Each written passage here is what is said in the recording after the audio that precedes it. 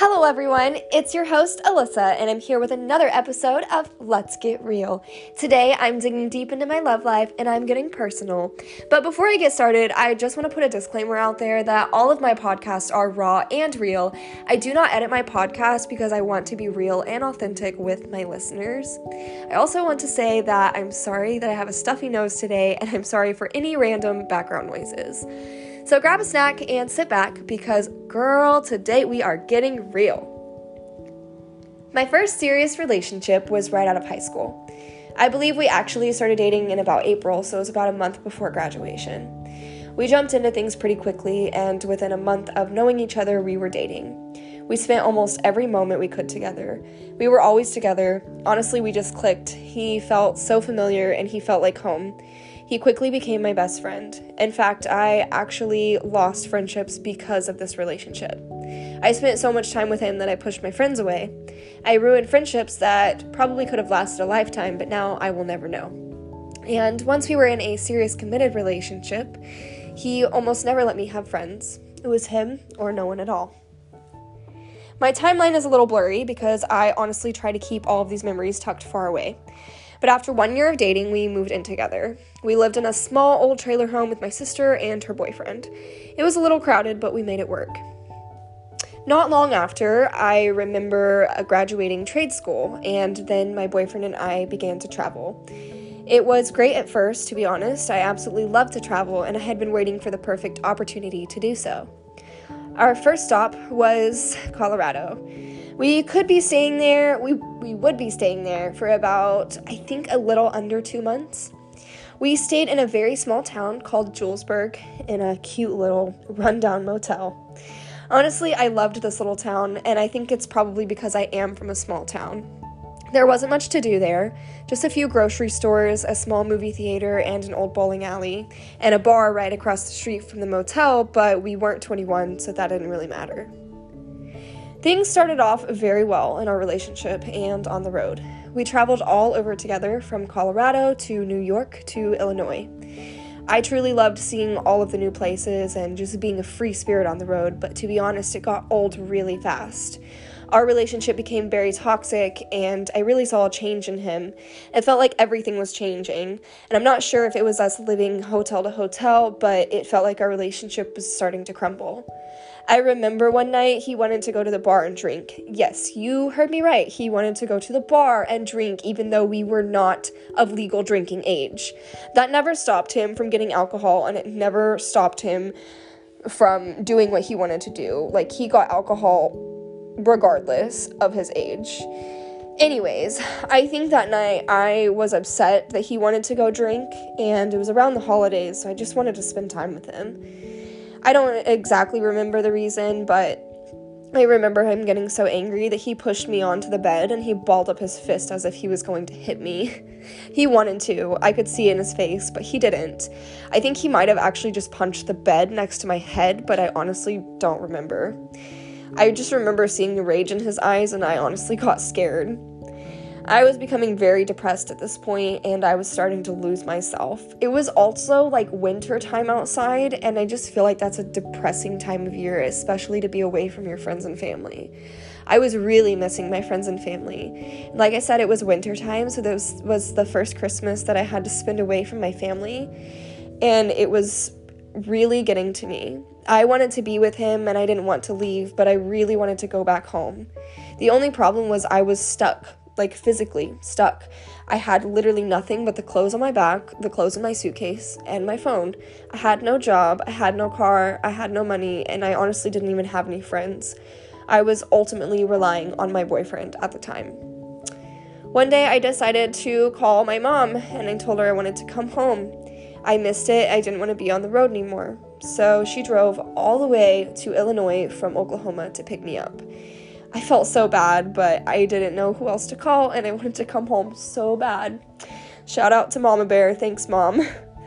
After traveling for a couple months, we settled back in our old home, and things went back to normal. We were both working normal 9-to-5 Monday through Friday jobs, and we were living the simple life, just going to work, coming home to each other, making dinner, and watching TV until we fell asleep, and then doing the same thing all over again the next day. It was honestly nice. I was happy, and that was the life that I wanted. That was the life I was looking for. I know it sounds boring to other people, but going to work and coming home to my significant other, that's all I wanted. But things quickly went south after that. He began to drink very heavily, and he started to become abusive. It was more verbal abuse than physical, but in my opinion, any kind of abuse is not okay. It got to the point where if I was out with my friends, he would call me, and if I didn't answer, he would threaten me or threaten to kill himself. It was extremely toxic. And honestly, I don't even want to share this next part, but I'm here to get real with you guys, so I'm laying it all out there. I remember one night I was at a friend's house, and I honestly don't even think we were together at the time because I told him I needed space. I wasn't answering my phone, and that really made him mad. So because I didn't answer my phone, he took intimate photos of me and he posted them on Facebook. When I say that he took intimate photos of me, he literally took these photos of me. They were photos of me dressing and undressing in our bedroom, and I didn't even know these photos existed. And now they're on the internet for everyone to see. Not only did he post them, he tagged my best friend in them, which is how I found out. As you can probably assume, our fights got increasingly worse after that day. I kind of lost respect for him. I was embarrassed, disappointed, and a little bit disgusted. But somehow, I still loved him, and I still wanted him. One night, we got into an argument so bad that he picked up a beer bottle and threw it at me, and it shattered. There was glass all over our room. I think that was the final breaking point for me. I grew up around this kind of fighting, and this was the last thing I wanted in my life. I was extremely upset because I knew our relationship was coming to an end, and I knew I was about to lose my best friend, but I also knew it was right, and that's why it hurt so bad. It was the right thing to do to walk away, because I was worth more than this. He called me words that I have never been called by anyone before. He called me words that no one should ever be called. He called me words that no woman should ever be called. When we finally ended things, I almost felt like a free woman, like a caged bird set free. This was the first time being single since high school, and I was now 21. I was at the bars like every single weekend. I was drinking a lot. I was honestly sad, but I wasn't as heartbroken as I thought I would be, and maybe it's just because our relationship was so toxic.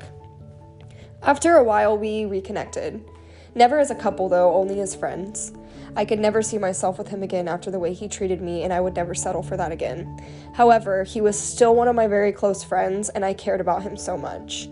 I wanted him to get better, and I wanted him to become a better person. I'm not really sure where things got worse, but they quickly got worse. He started using heavy drugs and stealing, and then he ended up in jail. That's when we started to become friends again. One day, I had thought about him, and I was just wondering how he was, where he was, how he was doing.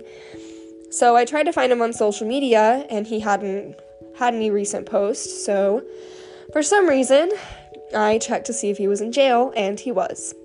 So crazy me, I reached out to him, and I ended up visiting him. And then I began to write to him, and we wrote letters back and forth the entire time he was in there. When he got out, I was there for him. I was there the day that he got out to pick him up and take him to rehab. I visited him in rehab multiple times, and I really saw a change in him. I was happy. I was happy for him. But once he left rehab, voluntarily, might I add, things just went back to the way they were before, if not worse. I didn't want any part of that life. I tried to help him, and I tried to be the best friend that I could be, but you can't help people that don't want help. I was done, and I had no energy left. And as bad as he treated me, I still had love for him in my heart, but I knew I had to walk away. I think it took several months for me not to talk to him and think about him for our relationship or our friendship to finally fade, but our connection finally faded, and I could finally just be who I wanted to be and do what I wanted to do, and I felt free at this point. I don't know where he is today, but I do know that our relationship taught me something. It taught me so many different things, actually. It taught me not to hold on to someone that isn't good for you, and it taught me to walk away while you still can. I feel like things definitely could have gotten worse if I hadn't have walked away. And all in all, I don't regret any of my decisions I made. I'm happy that I have those experiences with him, and I'm happy that I got to travel to all those different places. Like I said in my first episode, all of these love stories have truly shaped the person that I am today, so I have to thank him for helping me find a little part of myself. That is the story of my first love. Trust me when I say there's so many little different details that I didn't put into the story that I could have. However, I don't think that those details are important. What is important to me is that I share my story and that I learn from it. And hopefully me telling my story will help someone out there. If anyone out there is listening and you feel trapped in a toxic relationship, just know that there is a way out and you do deserve better. Do not settle for less, because there is someone out there that would love to give you everything, that would love to shower you with love and gifts and do anything to protect you and make you happy. So if you are on your journey to find true love, please don't give up. Know that there is someone out there for you. And I know this sounds cliche, but everything does happen for a reason, and things usually get worse before they get better. My final words of advice: protect your heart and never settle for less than what you deserve. I hope you guys enjoyed digging deep into my relationships and my love life with me today. I love sharing my stories with you guys, even if there's only 5 people listening. It means a lot to me. So, tune in next week to hear the next episode where I expand more on my love life, and I will release the next episode, which will be my second love. I hope you guys enjoyed today's podcast, and thank you all so much for listening to Lissa's Creepcast.